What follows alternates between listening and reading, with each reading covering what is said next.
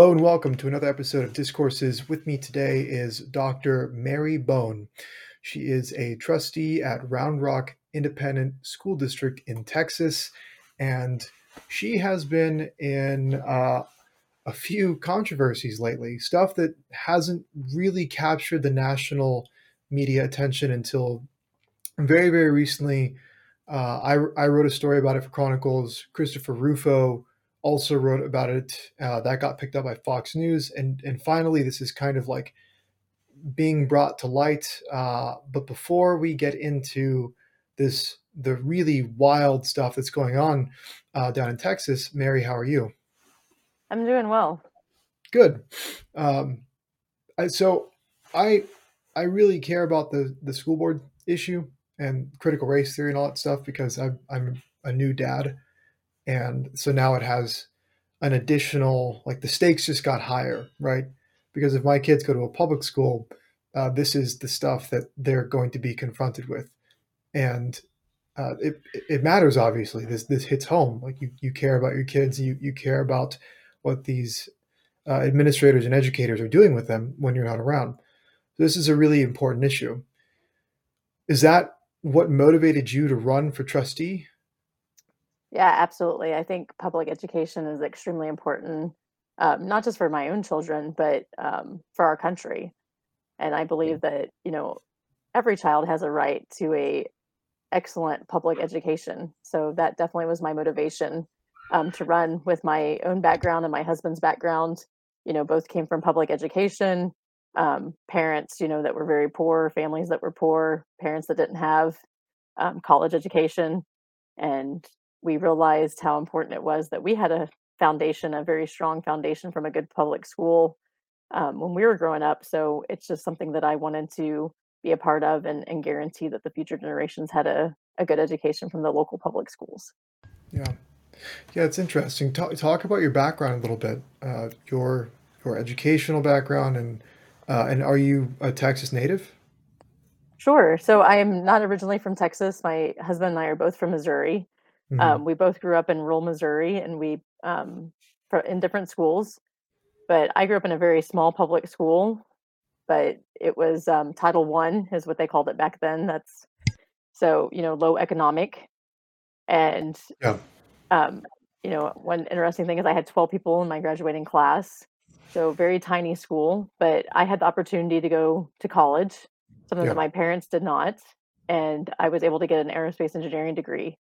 And that's where I met my husband, similar background, and then he ended up also getting a master's actually at that same university, and then we graduated together and we went off into the world and started working in the engineering world. Hmm. And we realized that the lifestyle difference that we were having compared to what our own parents that were able to have at our age or even at the age that they were at that time. Yeah. And during that time, I was able to go back and get a master's degree, and then I was later able to go get my PhD in systems engineering. And just the opportunities that it has provided me, and the opportunities that my husband has been provided, which has provided opportunities for our two girls. Um, it's just something that I want. I want all students and all kids to be able to have those same opportunities. Whichever path they want to take, I want them to be able to do, engineering or the fine arts or whatever they want Yeah. to go into. So Yeah. I think education's changed quite a bit since you went through the ringer. I think it's fair to say it's less focused on making people good at good at their professions, their fields. It's more about giving people a specific worldview and a set of political opinions, right? That's really at the heart of a lot of this stuff. And so I think that your story is remarkable. You go from basically not the highest starting point, uh, and you end up where you are now, a PhD in a field I don't understand. I'm just a writer because I don't nearly have the same skill set or education that you do. So it's really remarkable story. And and you're right. This is what education is supposed to do, right? This is precisely your kind of like the living, breathing example of the point of education, to give people a hand up or to help people help themselves by putting in the hard work. That's not really the case anymore. even in places like Texas, you're seeing the basically the political agenda of the progressive project start to kind of, or for a long time, it has been infecting what is going on. And so you run for trustee along with Danielle Weston, another very nice Texas lady that I interviewed for my story. And you two are basically just standing up for the interests of parents, even if that means rocking the boat in which your fellow trustees are in.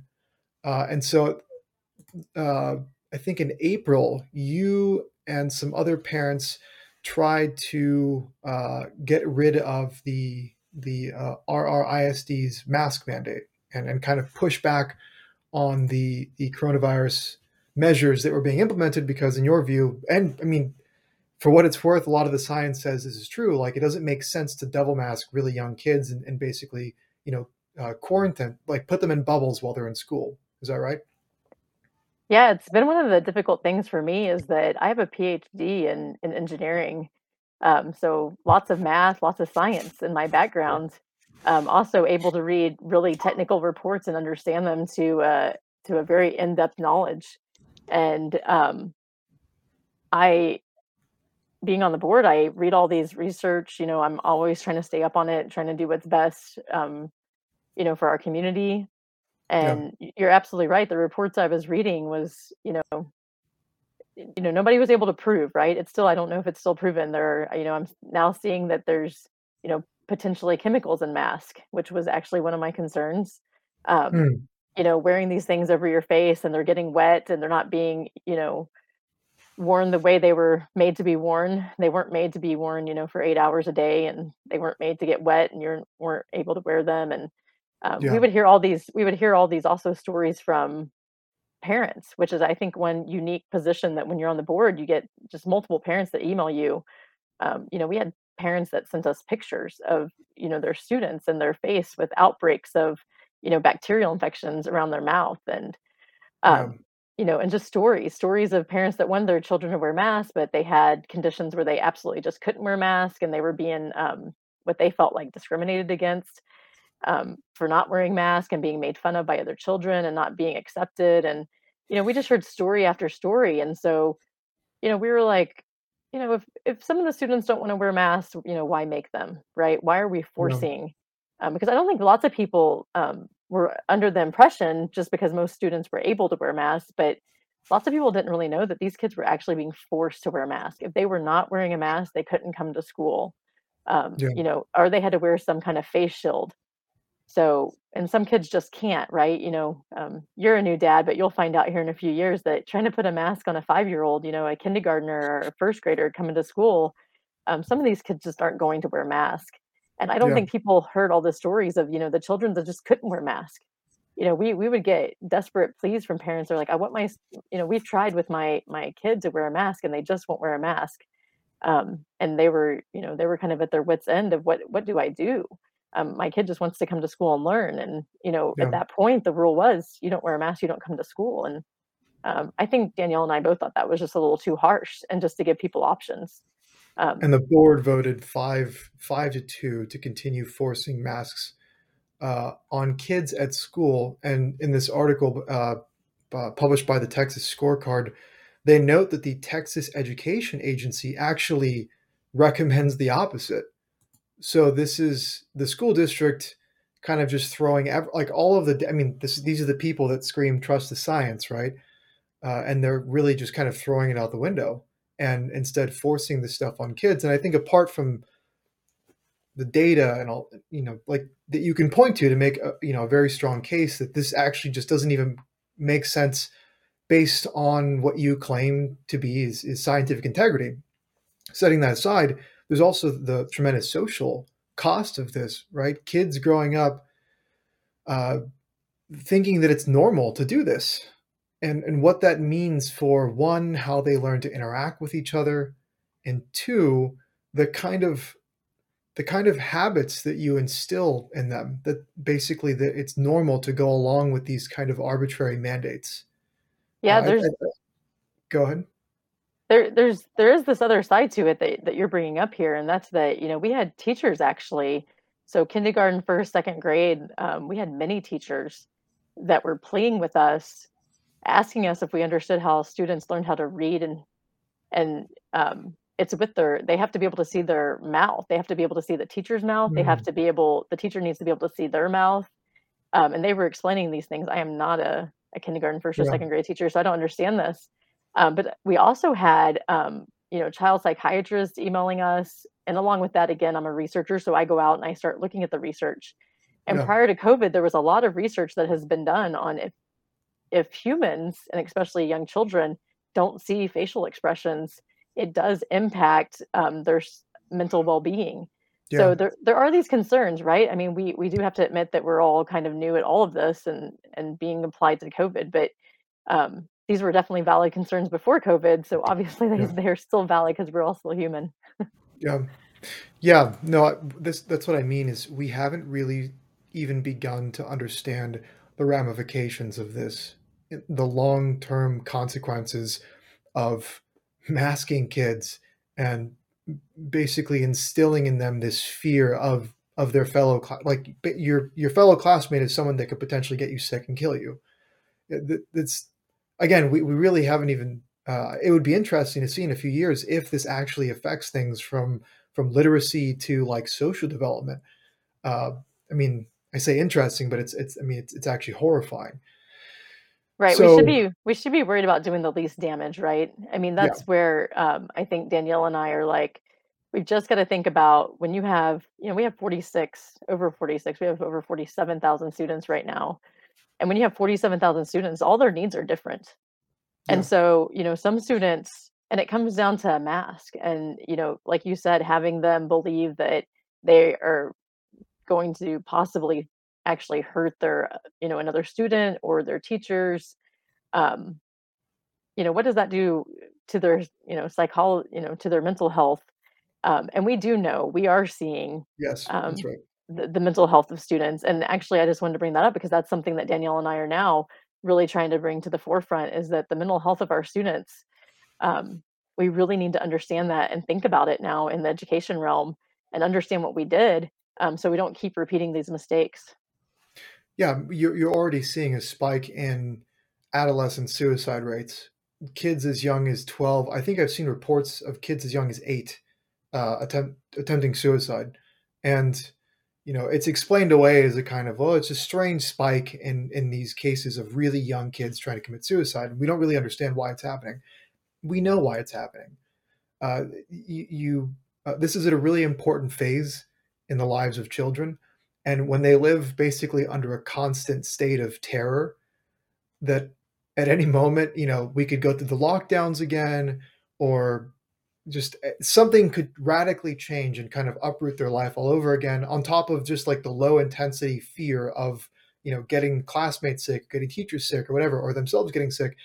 This is really messing with kids' mental health, like you said. And it's funny because again, the people that are imposing these mandates, they're supposed to be the mental health crowd, right? They're supposed to be the do no harm crowd, but they don't care. They absolutely don't care. And I think it's really important to note this is that you're, as a trustee, you're talking to teachers and child psychologists who are aligned with you, because I know that at the beginning of this, I kind of ragged on teachers a little bit, but there are plenty of teachers and basically child people that work with children in the school system who are actually in agreement with you, but the school boards in these places don't care. It seems to be like it's just about power or politics. You can, I guess people can decide on their own. So, okay. Yeah, I do have to You, say though that the confusing thing for all of us, especially in the positions we're in, is that for all the teachers that are with us, there'll be teachers on the other side, um, or there'll be child psychologists that say the opposite. And I think that's been what's really confusing for all seven of us that are on the board is that you have somebody that says this or somebody that says that. And I think for me, you have to end up looking at your community. And we do have I mean, I have kids, Danielle has kids, and you have to look and you have to say, you know, in my community, what does it look like and what I'm seeing? And, I have seen the mental health of my friends and their kids really impacted. And I yeah, have had friends that, they needed their kids not to wear a mask. Their kids were begging them. Their kids were not wanting to go back to school. And I shared this in a board meeting. My own child, she said if she had to wear a mask this year, she was not going back to school. And that wasn't, that was not a passive conversation. That was a daily conversation leading up to the approaching school. And when you have your students saying that, it's like, well, I've got to look for other alternatives then. If this is a deal Yeah. breaker of my child attending school is the mask, then um, and that's what we were trying to stop, is that we knew that, this wasn't just my own child. This was other children. We were hearing it, we were seeing it, we Yeah. were living it. So Yeah. Yeah. There are consequences to not checking this kind of, let's call it a regime. And so the next thing that happens is, or around the same time that you and Danielle are trying to stand up for parents and trying to kind of bring down the level of arbitrariness when it comes to mandates and things like that. There's also these reports of the superintendent of RRISD who is allegedly involved in some kind of an altercation. Uh, Another parent named Jeremy Story at a school board meeting presents evidence that there has in fact been a kind of cover up by the school board to protect the superintendent. And so this stuff is kind of going on in the background. It's separate to what we're discussing, but it's happening in the background to you and Danielle, fighting against the mandates and things like that. But they're viewed as Jeremy's story uh, as a kind of parent who's protesting into school board is viewed as kind of in your camp. Is that right? He's like a supporter of you guys. Is how he's viewed in your community. Is that correct? that is correct. Right. So that's happening. And then by September 20th, uh, the school board introduces resolutions to censure you and Danielle, to basically strip you of your powers and responsibilities. And this is kind of like the first shot from your fellow trustees against you and Danielle, when it seems like, okay, you've basically pushed them a little bit too hard. So, but the timing of that is really interesting because uh, two parents end up arrested by the RRISD's own school police force. This is this was a very strange feature of this story to me because I've heard of like school safety officers, but Round Rock has its own like full police department. Is that correct? Yeah, that is correct. That's interesting in itself. It actually, we would get our school resource officers with the city and the county, and I believe it was in 2018, so it's been a few years ago now. That relationship changed, and over time, it was kind of, in a way, forced upon the district to develop a police department. And actually, that police department just became kind of its own independent police department in June of this year, where Yeah, they I've actually, never, go yeah. ahead. I was just gonna say that's where, the county and the city were fully removed from the district, and it was just the district police. Yeah, I've never heard of that before. But I should back up because there's an important aspect of all this stuff, and that is another parent named Dustin Clark. The Texas Scorecard reported that in September he attended one of the school board meetings and he protested what he basically there are allegations that the school board refused to allow parents into a meeting where they were talking about raising taxes in 2022, and that this parent Dustin Clark protested against it and said like this is completely unethical and probably illegal. Like you're keeping parents out using the RRISD police. You're not letting us have a say over whether or not you're going to raise our taxes. Uh, and then shortly after that is actually when RRISD shows up at the homes of both Jeremy Story and Justin Clark uh, in the evening, almost simultaneously, and they're being accompanied by the local sheriff's department. And both Clark and Story end up in jail overnight. I want to get your thoughts on this because I've tried to summarize all of these different things that are happening, but this story is I've never heard anything like this.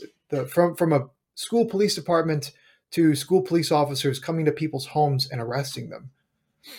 Yeah, sure, and I mean, I can only speak for myself, and I should have said that at the beginning that I don't represent the board, even though I'm a trustee on it. And obviously, we all have perspectives of how things happen and why they happen.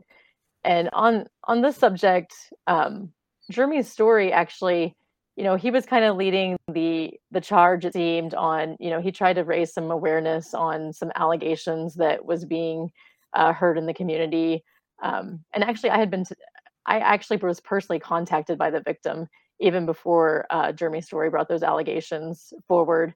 And there were some press releases that were released. Danielle and I put one out after, there was some kind of communication and misinformation, and the board president and some of the other officers actually released information that we knew to be incorrect. So we were all trying to figure out what was going on, and Jeremy was kind of leading that front from the community. I think that was the perception, at least. Yeah. And then Dustin Clark, he was kind of seen as the community leader with getting rid of masks in schools and, leading that charge. And so they were both kind of, they were kind of both seen as leaders, at least from my perspective, on Yeah. two topics in our district. And on the September 16th, we did have a board meeting. That's a Thursday night. And Danielle Wesson and I both got up and left that meeting. I already kind of alluded to my background. I grew up a pretty poor kid.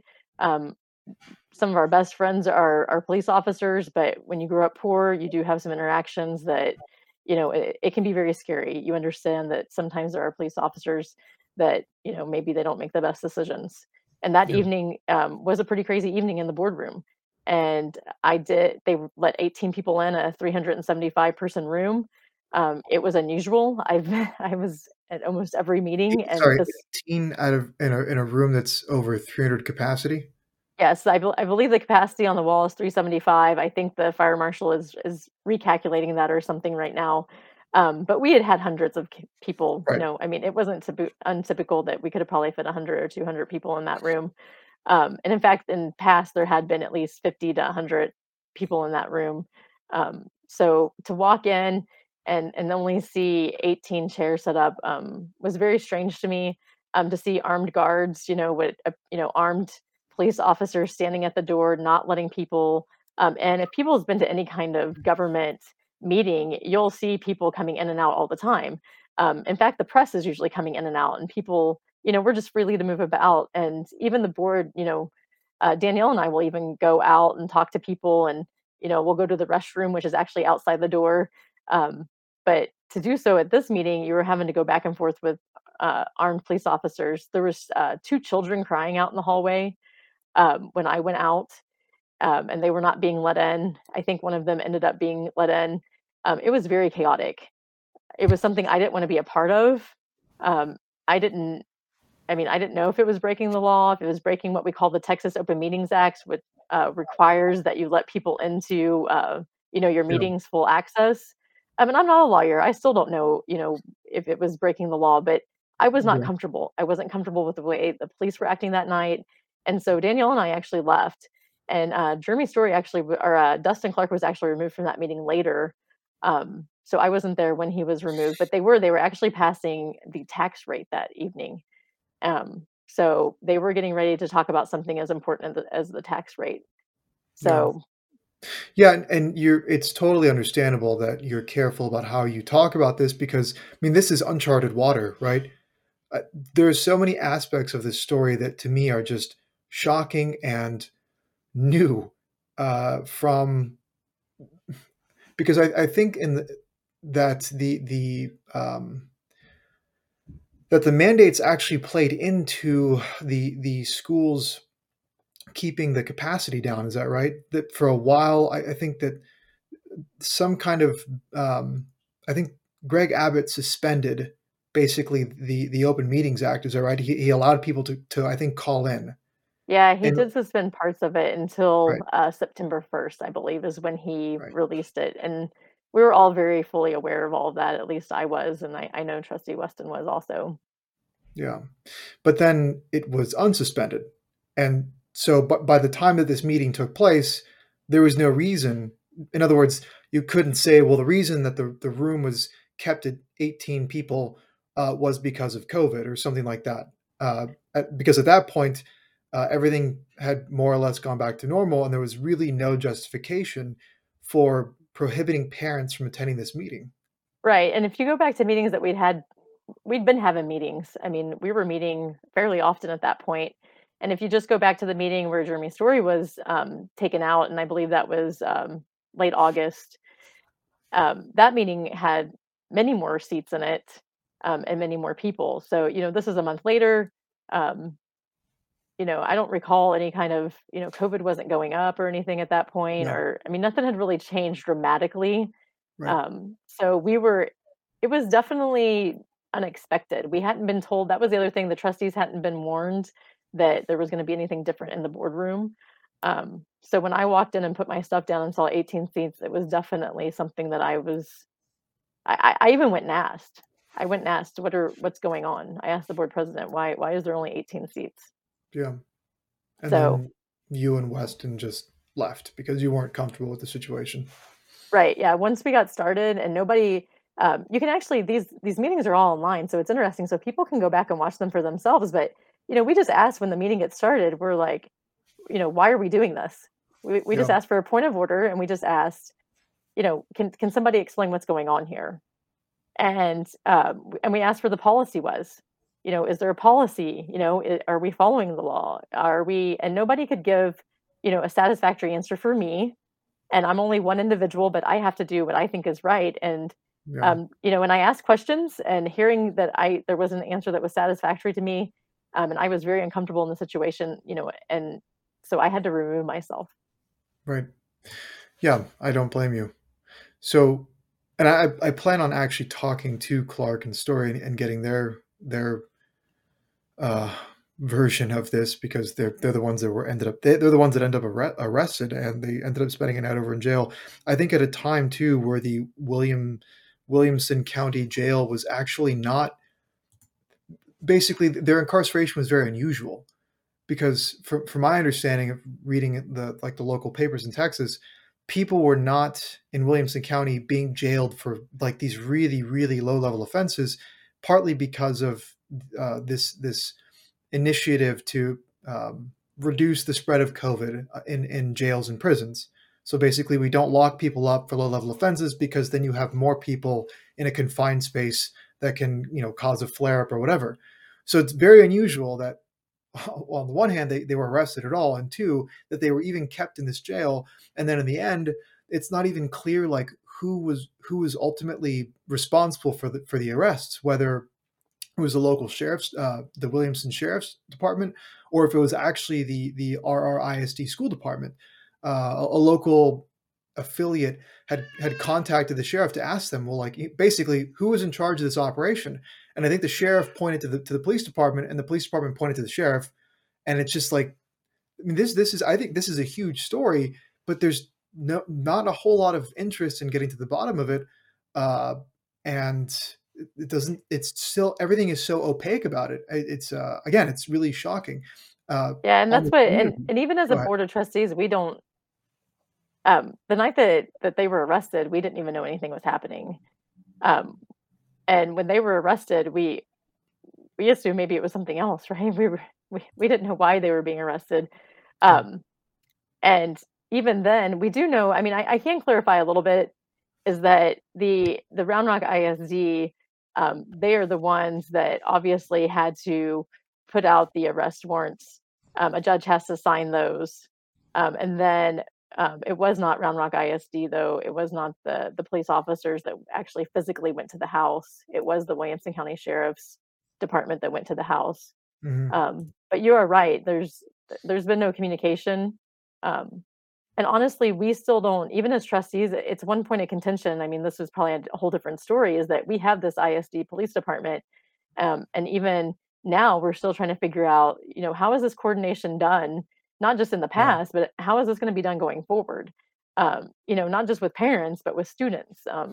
So there's yeah, still a lot of learning to be done. yeah. That's the understatement of the year. Yeah.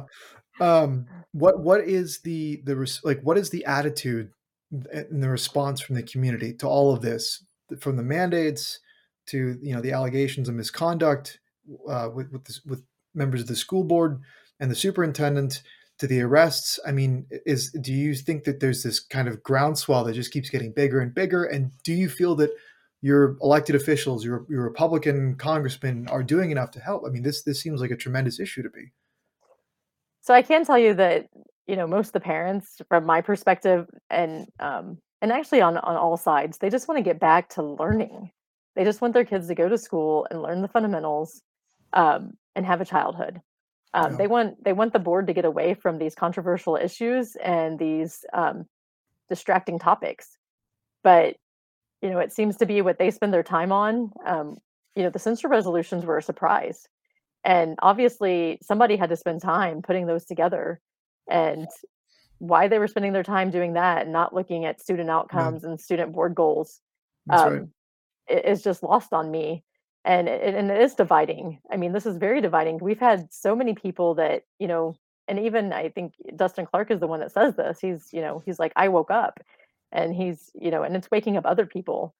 And so it's kind of interesting to watch from my perspective, is that we just gain more and more people that are waking up and noticing, because they're asking questions, and when they see there's actually substance, like what you're asking, and that there's actually substance behind some of these issues, that this isn't just two rogue trustees making up lies, that dads really did spend a night in jail, that their arrest warrants were issued by the school district, um, Just and the that sentence, arrest warrants issued by the school district.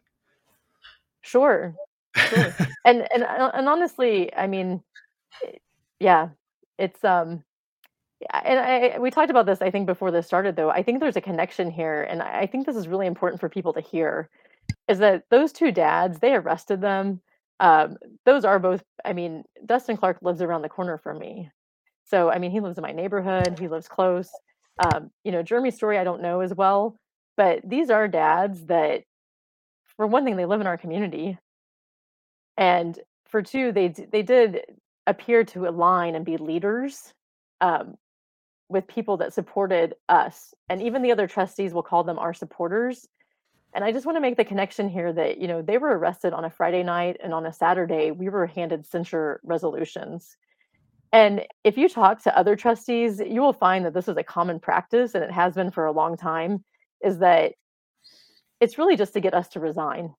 The real goal here is to, even with the arrest of the dads, part of this, I fully believe, is to get us to resign.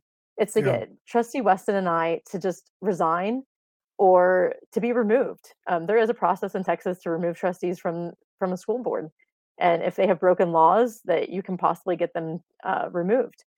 And so, So the censures they're officially delivered to you on the 20th, but you said they're posted and available for you to see on the 16th. Is that yeah, right? so they were posted. They changed the agenda on the 16th. There was already an agenda for a meeting the following week that was posted.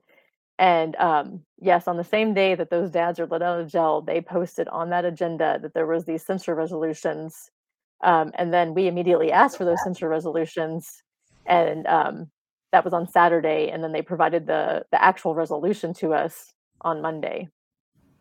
And So then we just actually go ahead. I was gonna say, then we actually were able to obtain a restraining order, Right. from a judge that said that those censure resolutions, because there's a process to get a censure, and especially the type of censure they were getting to us, there's a sanction process, and it's a four-step process. And the first step is actually just to talk to the trustees in closed session and kind of tell them what they're doing wrong. Um, and again, that's the very first step. We were never given that first step, and they went straight to step 4, and then in the resolution, what they were trying to do to us, they were trying to take away our ability to go on campuses other than for our own children. They were trying to take away that the district would pay for anything that we needed as a trustee, that they wouldn't pay for it. They were very harsh. Censure resolutions are usually kind of a slap on the wrist. In the censure resolution, they also were saying that somehow we broke the U.S. Constitution, the Constitution of Texas, which um, yeah, we still don't know, exactly the situations they're talking about. But I mean, these were very severe allegations and very severe punishments. So not your typical censure resolutions either. And again, we Yeah. can't point back to what. what they're even talking about. Right. Yeah. No, I think you're right to be suspicious of the timing. At the same time that you and Danielle Weston are basically told to resign, because, like you said, these are not only unusually harsh resolutions, but they also they're unorthodox. They don't actually follow the process that these people are supposed to abide by, right? So it seems very political, in other words. And at the same time that you have that happening, you have these two people that are basically community leaders and organizers. Uh, and I mean, look, reading this story, my take from the arrests is that this was sending a message to two people that had been causing problems for the school. We're going to send the cops to your house because, again, a warrant instead of a citation for being disorderly. That's extreme. Like none of that even makes sense. And I think most outlets that reported on a local level noted it was extremely odd for this to be something that uh, required a warrant instead of just like basically be like, oh, normally this would be something like a traffic ticket, right? You were disorderly. You didn't ask when you were, you didn't leave when you were asked. So we're going to fine you or something. But the arrest and all that stuff, I mean, to me, this is like sending a message on the one hand to community leaders and on the other hand to people on the board who are seen as kind of allies to those community leaders. So no, so I think it's totally justified to suspect that this is like a term would be decapitation. It's where you target the leaders of a movement in order to kill the movement or to cripple it. Is you take out the community organizers or the people that are embedded in the institutions. So I don't think it's paranoid to suspect that at all. It seems Right, and if you took out them, then you would, I think the goal was then to take the support away from us yes. and to No, and I to think leave that's it right. and to Yeah, leave us alone. yeah. No, And that's totally right. Yeah. I mean, and that it's scary. Go ahead. Sorry. well, and we just had, I mean, if you go back, it would be interesting to look, but just north of us in Leander, where there's been some controversy about books, there was just Yes. recently one of the trustees resigned. I believe that's just been a month or two ago that, and I believe it was a conservative trustee, resigned from the board. Um, Over a like left wing book, or was this a conservative? What well, was the? so this was, I mean, Leander's had different controversies going on. So I'm not for sure. I haven't talked to this Okay. trustee, but it's just a pattern that you watch, and you see people just silently go in the night, and they just disappear off these boards and they resign.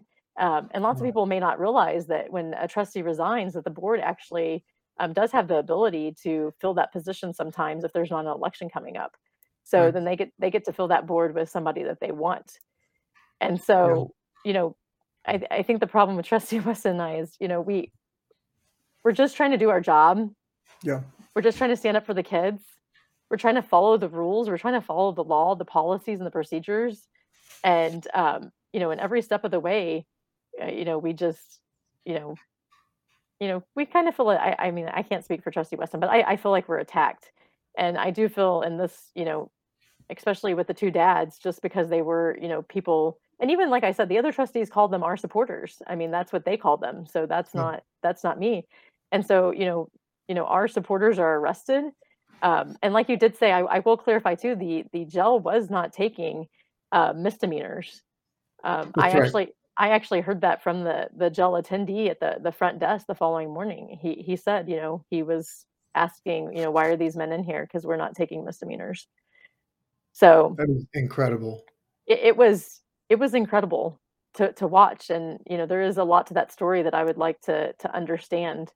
Yeah. Um, but Well, I I would plan on also coming like, back to it because as you're talking, I'm silently taking notes of how I need to do a follow up on this story because I spoke to Danielle when I wrote that article, but I didn't talk to you, unfortunately. But now I'm going to because there's so many small details to this that when you put them together, the bigger picture comes into view. And that small detail of you hearing from someone at the jail ask, "Why are we holding these people? We're not holding misdemeanors. Why are they here?" That's incredible. yeah, and hearing it with my own ears was important, Yeah, and seeing it. yeah. Well, So it's incredible. You and what I was saying earlier is that the point of those arrests is to scare people and to not standing up for themselves or being supporters of people like you and Danielle. So it is extremely commendable that you and Danielle are doing this, and you're putting yourselves, your families, at risk here. Because I mean, ultimately, it seems like the point of these resolutions, if not to scare you into resigning, it's to get you to engage in these like protracted legal battles that are extremely costly. I know that Danielle has talked about this. Are you going through this as well? So yeah, so I hired an attorney very early on just Mhm. because of the work I do and some of the issues I saw on the board where I didn't think we were following policy and possibly laws.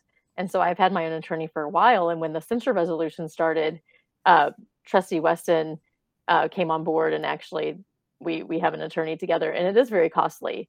But I will add, there's a little caveat to this whole thing too, is that most people don't know, and I don't know if you know, but even prior to the censure resolutions, we felt that the that somebody was using the lawyers in the situation, because we Danielle and I received, I believe it was August 26th, we received a very interesting letter from the lawyers inside of the district, um, and it was very vague, but it was very accusing us of very vague wrongdoing. And when we asked for specifics, um, to this day we haven't got specifics.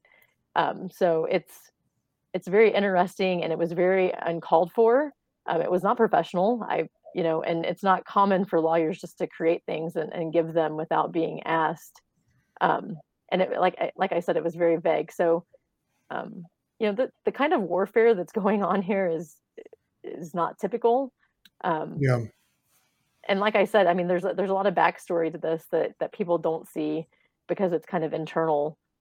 But yeah, so we've been fighting. That's all to say. We've been fighting, kind of in the background using lawyers and legal fees for a while now. But yes, we do have an attorney, that's trying to walk us through this process. And we're not professional politicians, right? Like when we started this Yeah. interview, I don't know what can I say, what I cannot say. But what we're trying to do is get the word out, and we're trying to tell parents, and we're trying to give courage to other people to stand up and don't Yeah. leave the boards. Don't you do what you think is right. We're all on this planet of Earth together, so we've all got to learn how to live together and not force each other off of boards that we're elected to, even if we are the minority. Yeah. No, that's right. I mean, ultimately, if you give up ground in places like your kid's school, uh, in the end, there'll be no ground to run to. Because one of the most common responses to the kind of stuff that you're going through is, and it's totally understandable, parents will simply take their kids and move and put them in a different school system, or they'll homeschool. Both of those things are understandable for people that don't want to deal with this stuff. But ultimately, if you don't plant your feet and take a stand at some point, you're going to wake up and there'll be nowhere left to run to. And you hear this all the time, right? When people say, like, 10 years ago, that was a really cool school district or something like that. And it's like, huh, it's very odd, right? How we can keep every 10 years, another school district becomes a bad one. It's precisely because of this, because, and again, it's understandable the desire for people with kids that are busy and have lives of their own to not want to engage in politics over something like their children's education, right? That's it's something that we just simply don't want to deal with as parents. But unfortunately, we have to, because Yeah. yeah, we just have to. Well, and I'll back up with what you said. And actually, I guess one of the reasons that I've stayed and fought is because we've actually moved school districts. We actually, Hmm. just like Trustee Weston, we specifically moved to Round Rock for the schools.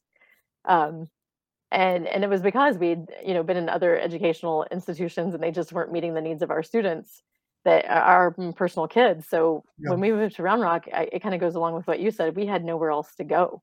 Where else do we go? This is happening everywhere. yeah, So we stayed, and we really believe we can make a difference. Um, we just need to get the priorities straight, and kind of get everybody on the same page here. yeah. Well, Mary, thank you so much for your time. You have an incredible story from your background, uh, to your education, to what you and Danielle Weston are doing in Texas. This is an important story because if it can happen in Texas, it can happen anywhere.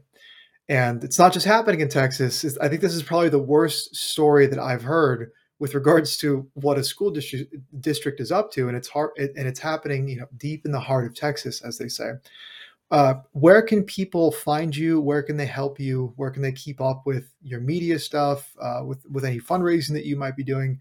I've got your website here at drbone for RRISD dot drmarybone.com. Is that the best place? Yep, if they go there, they'll find all the information, and there's a place to donate there. And we just appreciate you shedding light on this. So again, I mean, our goal of this whole thing is just, to get back focusing on the students. Yeah, yeah. No, I'm happy to help. Unlike you, I don't have a degree in something useful, so I have to at least make myself useful to people like you. And I'm definitely going to be coming back to this story because I think that the more as I talk to you and Danielle and Justin and Jeremy, hopefully I get all four of you on. I'm sure that by the end of it, I'll be full of rage and feeling the need to write a follow up because yeah, there's so much to this that needs to be reported, but it all comes out kind of piecemeal. You'll hear like rumors from someone that you talk to or like a local report, and it's not until you put all of these different accounts together that you see this big horrific picture. But people like you are doing something about it. People Yeah, like Danielle. and I would tell you that is by design. I mean, I fully believe it's by design that they don't want you to see the whole picture. Yeah, no, it's unbelievable. I mean, when I showed the story that I wrote about, the kind of getting this whole thing going, the reaction I got was disbelief.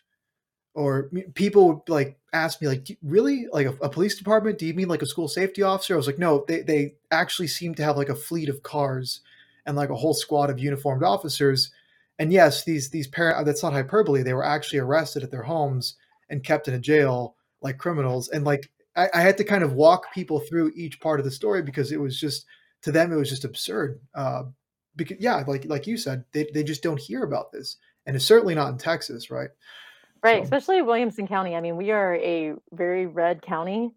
Um, and you did ask earlier about, elected officials, other ones, and it has been very interesting to watch many elected officials just not help us. And I'm we've been glad that called, you brought this up. yeah, we've Go been ahead. called a dumpster fire, and we've been called a political hot potato. And all I Who said know, this? so these are just different friends of politicians, or kind of through the rumor mill that this is what we are, and it's but it's through the political realms, right? This is what Texas Republicans. yeah, yep, Yeah. yeah, Yeah. Texas No, Republicans. And we've asked, I mean, we've asked for help, and all we're asking for is just to get our to get in line with laws, policy, procedures, and get focused back on education. I mean, I don't know, yeah.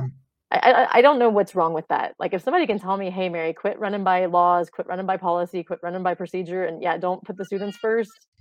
I mean, I'd be happy to, step off, but last I checked, that's what people want. People want,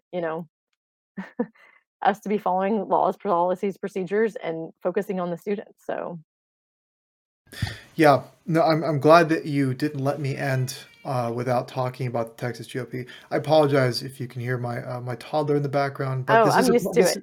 this is a podcast about parenting, so there you go. It's very authentic, and I'll have another one on the way any day now. Um, but anyway, Congratulations. thank you, thank you. I'm glad that you did not let me end without coming back to the Republican Party question because critical race theory, gender ideology in schools, these are hot button issues for all the right reasons.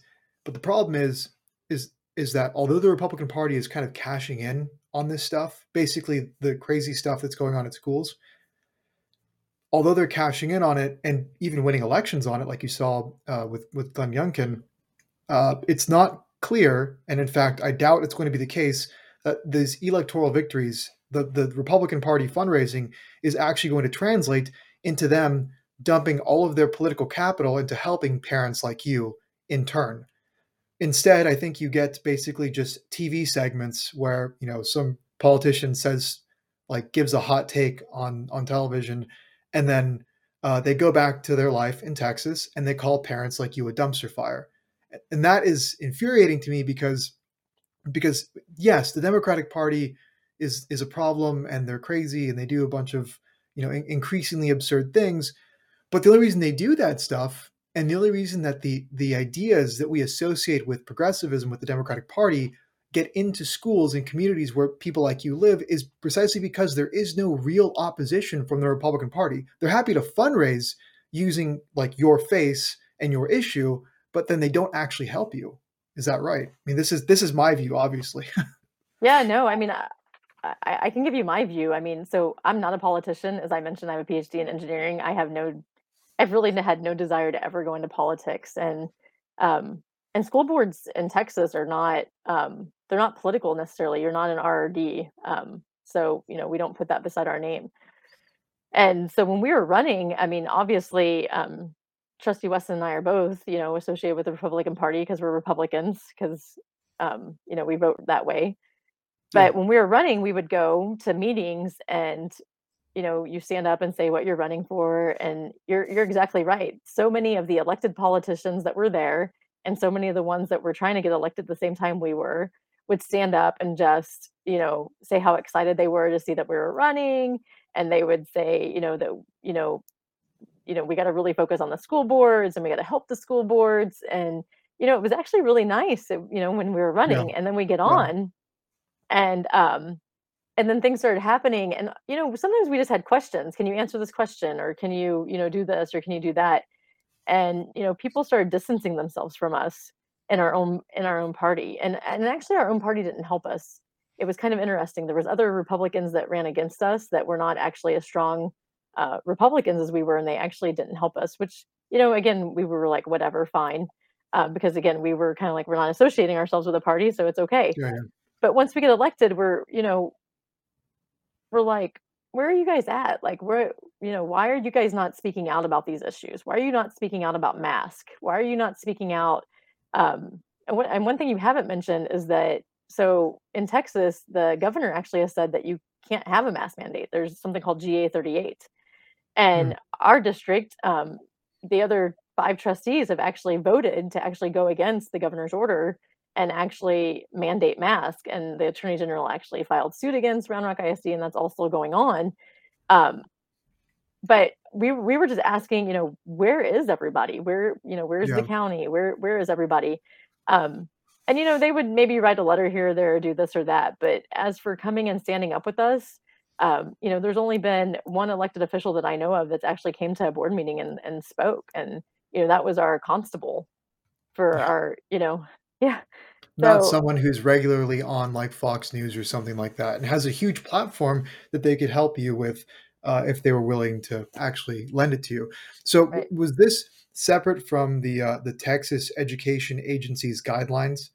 So the Texas Education Agency guidelines actually come from the governor, right? So the Right. the commissioner works for the governor. Yeah. And so when the mask mandate was in place, so Texas was one of the states that had a mask mandate. When that was in place, TEA, which is our Texas Education Agency, they actually put that into place also. And then when the governor said, okay, you can't have masks now, so he said you can't have a mask mandate, then they put that in place. But so their regulations is because of the governor's regulations. Yeah. But the interesting thing about the Texas Education Agency, which again, the commissioner is appointed by the governor, which is a Republican governor, they're not necessarily enforcing it. So Hmm. there's no consequences. And this is what we're finding. And Yeah. this is kind of this is the secret. So I don't know if I'll have people show up at my door, because I'm telling you the secret that we have found is No. that even though there's all these laws and policies, there's no consequences. Like for the Texas Open Meetings Act, if you Yeah. don't follow it, there doesn't seem to be any consequences. Um, and so, why not? If Wow. with the mask mandate, TEA, has a policy, right? But there's n- you're not there's no consequences if your district Yeah. says no. So, without consequences, you're kind of seeing what happens. Yeah. This is why I chose the Texas Potemkin Village of Conservatism for the headline of my article, because it's exactly what it sounds like. these initiatives or these reverse mandates by Abbott, no more masks or whatever, they capture headlines, and then the New York Times runs a story about how Greg Abbott is like a dictator and like hard right and an authoritarian.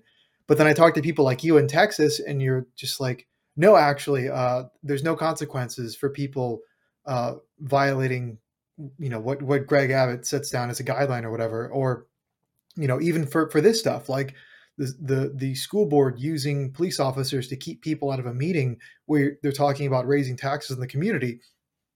There's no consequences for that. Even this stuff about the parents being arrested and the school district issuing a warrant.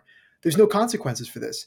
Like it's totally insane to me that this is just happening and people are getting away with it. And the most that I've seen from Republicans is strongly worded letters and pronouncements that there may or may not be an investigation. And that announcement is usually accompanied with like a strongly worded letter, and that's it. And Right. this is in Texas. Again, this is supposed to be the heart of conservatism in the United States. And under the current Texas GOP, it's just it's just a paint job. It's not real. And in fact, it seems like anything good that happens in your state is directly the result of parent grassroots activism, often against your own party because they're not helping you. Yeah, Yeah, sometimes we say it. I mean, or I do. I mean, sometimes I feel like, I'm taking arrows from the front and the back. So yeah, it's a weird position to be in. yeah. But Um, it's important to talk about this because again, we don't talk about this problem enough. The fact that the Republican Party is not helping its constituents, and instead, I think they want you to focus on.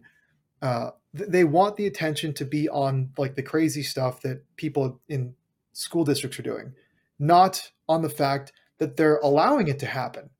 Like this is only possible in a Republican controlled state because Republicans are allowing it to happen. So right, right. They're not really looking at how to solve the problems. And yeah, that's where I come from. I mean, I'm a systems engineer. If you go look at what we do, I solve problems in big systems. yeah, And so that's what's been hard for me is that you're right. They just want you to, you know, to kind of see the outside of it and not really drive down and actually fix the problem. yes, yeah. And lots I of just times, go ahead. and I mean, honestly, people, you should follow the money. It's always follow the money, um, you know, and see who's making money off of these different topics and these different issues and that's what we've seen Yeah, locally. That's what we've seen locally. There's people making money off of this somehow, um, or having people on the board that will just pass things and not really dig into things.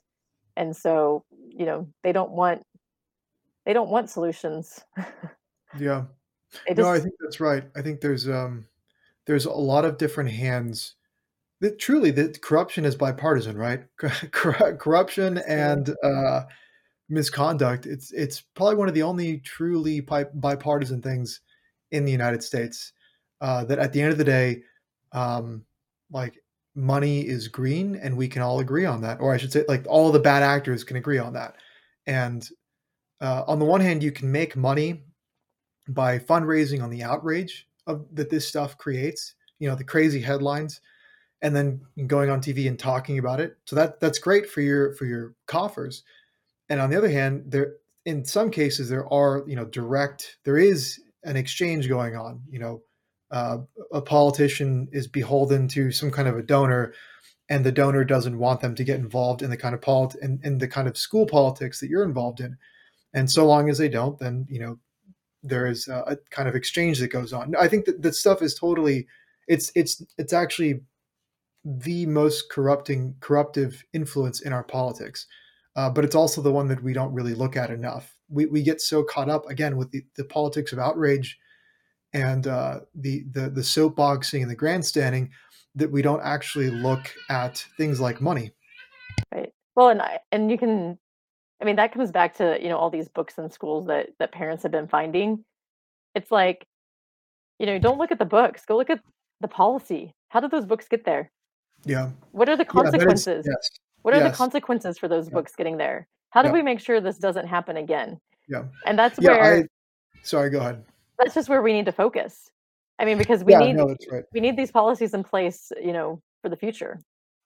Yeah. I saw a story while I was writing my story, talking to Danielle about how parents want librarians and school administrators who are responsible for these books in schools to be held accountable. Somehow, they want these people punished, and I think that's totally correct. Because basically, in this example that we're using, the books, the excuse is, well, we didn't actually read it. We just bought it because it's like a New York Times bestseller, and nobody actually cared to open the book and see that there was like hardcore pornography inside of it. And sorry, we put it at two middle schools in Texas. It's like, no, you don't actually just get to say sorry and then do it again. People should be held accountable for this. But again, that actually holding people accountable is the thing that the GOP never actually wants to do about their opponents. And I've written about this, kind of related, is the issue of progressive prosecutors, people that use their positions in law enforcement to allow like murderers, rapists, whatever, people to I should not say murderers, but uh, the recent thing in Waukesha, Wisconsin, right? In July 2020, Darrell Brooks, the guy that drove his car into a Christmas parade in Wisconsin, shot someone. He shot his nephew in a fight over an old cell phone, and he got out on $500 bail. And then just days before he killed six people in Wisconsin, he actually tried to run a woman over after he punched her, and he got out on $1,000 bail. And then a week later, he goes and kills six people. And that was not an accident. That was a direct result of the policies of a prosecutor's office who even bragged in 2007, people will die as a result of my policies, but it's worth it because this is the price of progress. Republicans love to talk about that stuff, right? How Democrats are like pro crime. But then when you ask them, well, why don't we bring charges against those prosecutors for endangering the public? They don't actually want to do anything. And in fact, the only prosecutor that has been punished by Republicans was actually a conservative prosecutor in Georgia recently that they prosecuted for basically they accused her of favoring Ahmaud Arbery in this or his killers in this trial. Uh, so that's over here on a kind of tangent, but it's actually the same problem that you have in places like Texas, where you have this repeat issue of these like insane books ending up in middle schools, and no one is held accountable for it. And there's certainly no policy introduced to make sure that that the ideology or the administrative problems that are kind of perpetuating this are never solved, because that's hard, right? Like you said, like you're a systems person, so you believe in getting your hands dirty and coming up with a solution and then implementing it. That's not actually what politicians do in the United States. Yeah, So finding the root problems and fixing them would be very, very helpful. And I guess the other thing is that I've been surprised about is that, when I do believe if you go back 25 years, that there was more respect for staying out of keeping the politics out of our schools and keeping the cronyism out of our schools. And, some of the stuff that you're talking about that may have happened at the county level to keep that out of our schools. And there was a sense of protecting children. And I yeah, do feel like that is slowly going away or has gone away because I yeah, don't see it. In fact, now I see everybody's, trying to get their hand into to the 400 and, $60 million that our school district has. yeah, And, and it goes back to a few years ago, I saw a case where, there was like $7.5 million stolen from a school district not too far from here. And, I think the most that was done was, I think some people finally got in trouble after like 4 years, but, they just had to pay it back. But it wasn't, yeah, you know, that was $7.5 million stolen from children. And yeah, we just don't look at it that way. yep. Um, and No, I that's think we right. need to get back to that. Yeah, I no. Um, it both basically mean I'm not a both sideser. I obviously think that one side is out of their minds, and the problem with the other side is that they don't do anything about it. Uh, but it's certainly true that basically your elected officials, Republican or Democrat, largely seem more concerned with kind of talking about kids and education and family values, more than they are doing anything about it. If you believe in family values, then why are you not doing something about the problems that we're discussing, that we've discussed for the last hour, right? This is family values that we're talking. Families being terrorized by the people that they entrust their children to for a good part of the day, and like parents being afraid of what their kids are going to be exposed to at school, and then being afraid that they might get arrested for taking a stand by these people. I mean, this is as family values as it gets. So where's the help? Right. And we've been asking that. I mean, that's a great question. I mean, and I've probably been more vocal than Danielle has about that because I'm like, where's the help? I expected the help. Where is the help? I mean, all the way down the line, from the governor on down. I Yeah, mean I no, mean, that's most right. people that are listening may not know, but we literally sit maybe 20 miles from the Capitol right here, where I sit Yeah, right now in my house. I'm maybe I don't even know if it's 20 miles. We're just north of Austin. yeah, Many people that work at the Capitol live in our district. Where's the help? And if yeah, we can't get the help, I can't imagine somebody, in, East or West Texas. I mean, Texas is a big state. I mean, we're right here. It's on the news here. yeah. No, there's no excuse, and it's not like Greg Abbott is not aware of this stuff. This is happening under his nose in his agencies.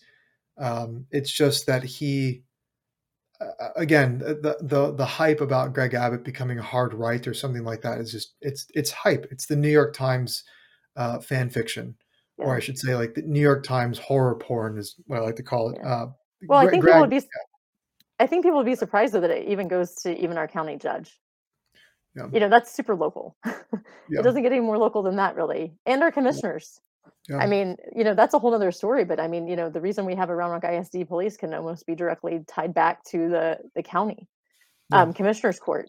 yeah, Um, so, where are these elected officials, to support the children? They sure like to tell us that that's why they're there, but yeah. and maybe they don't need to, maybe they don't know how to help, but they obviously don't reach out to us and ask us how Well, how they they have, can help. yeah. I mean, yeah, they can ask. They can at least ask, and it's certainly people Have a that are, conversation. yeah, yeah. But even that's too much, right? We don't want to associate with people like you who are fighting for for your kids' rights. Right. Well, Totally, and they don't want us doing this kind of stuff, right? yeah, You know, it's amazing when Danielle's been much more vocal than I have, but it's amazing after she does an interview or something, will be somebody that we haven't heard of, all of a sudden we'll contact her. And it's like, really? Now you're gonna contact me and tell me I shouldn't have done this or I shouldn't have done that. yeah, Um, and honestly, we're just desperate and we're fighting for our kids. yeah, And Danielle and I yeah, are both, she's Captain Weston. I mean, she's a US Air Force captain. I have a PhD in engineering. It's not easy.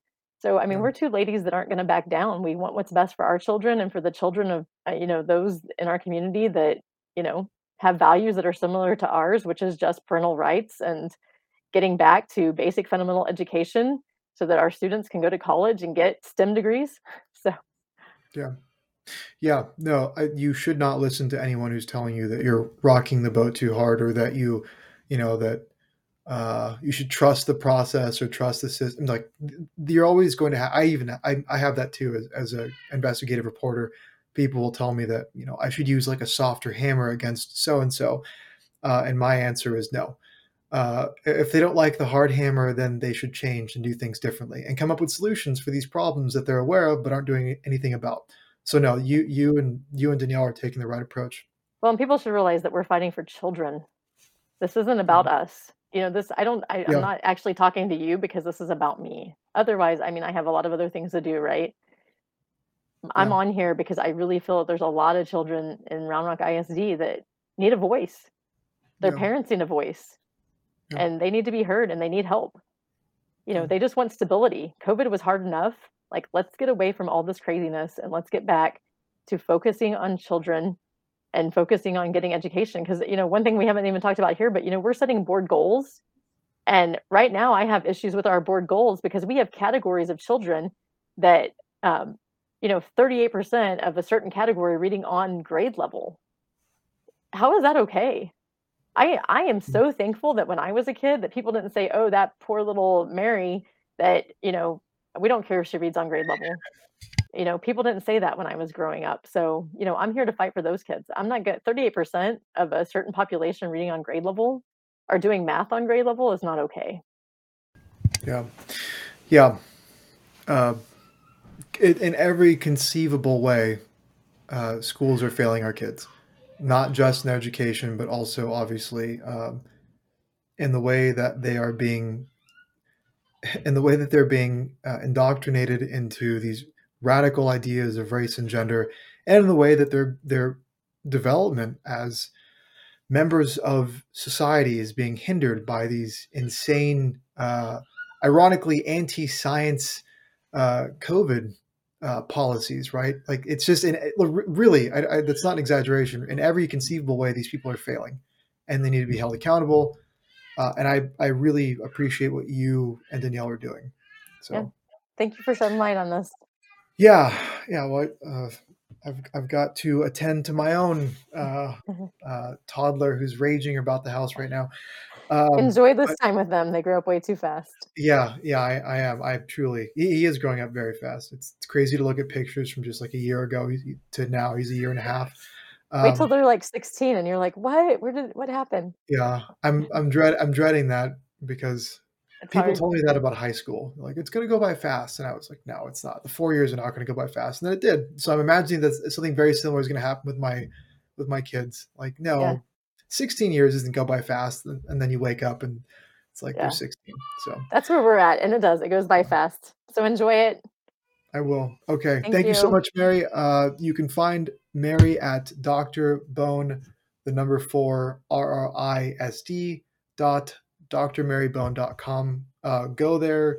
You can donate to her cause. You can see her media appearances. Support her and her cause. All right. We'll All right. catch you guys on the next episode of Discourses. Mary, thank you so much. Take care.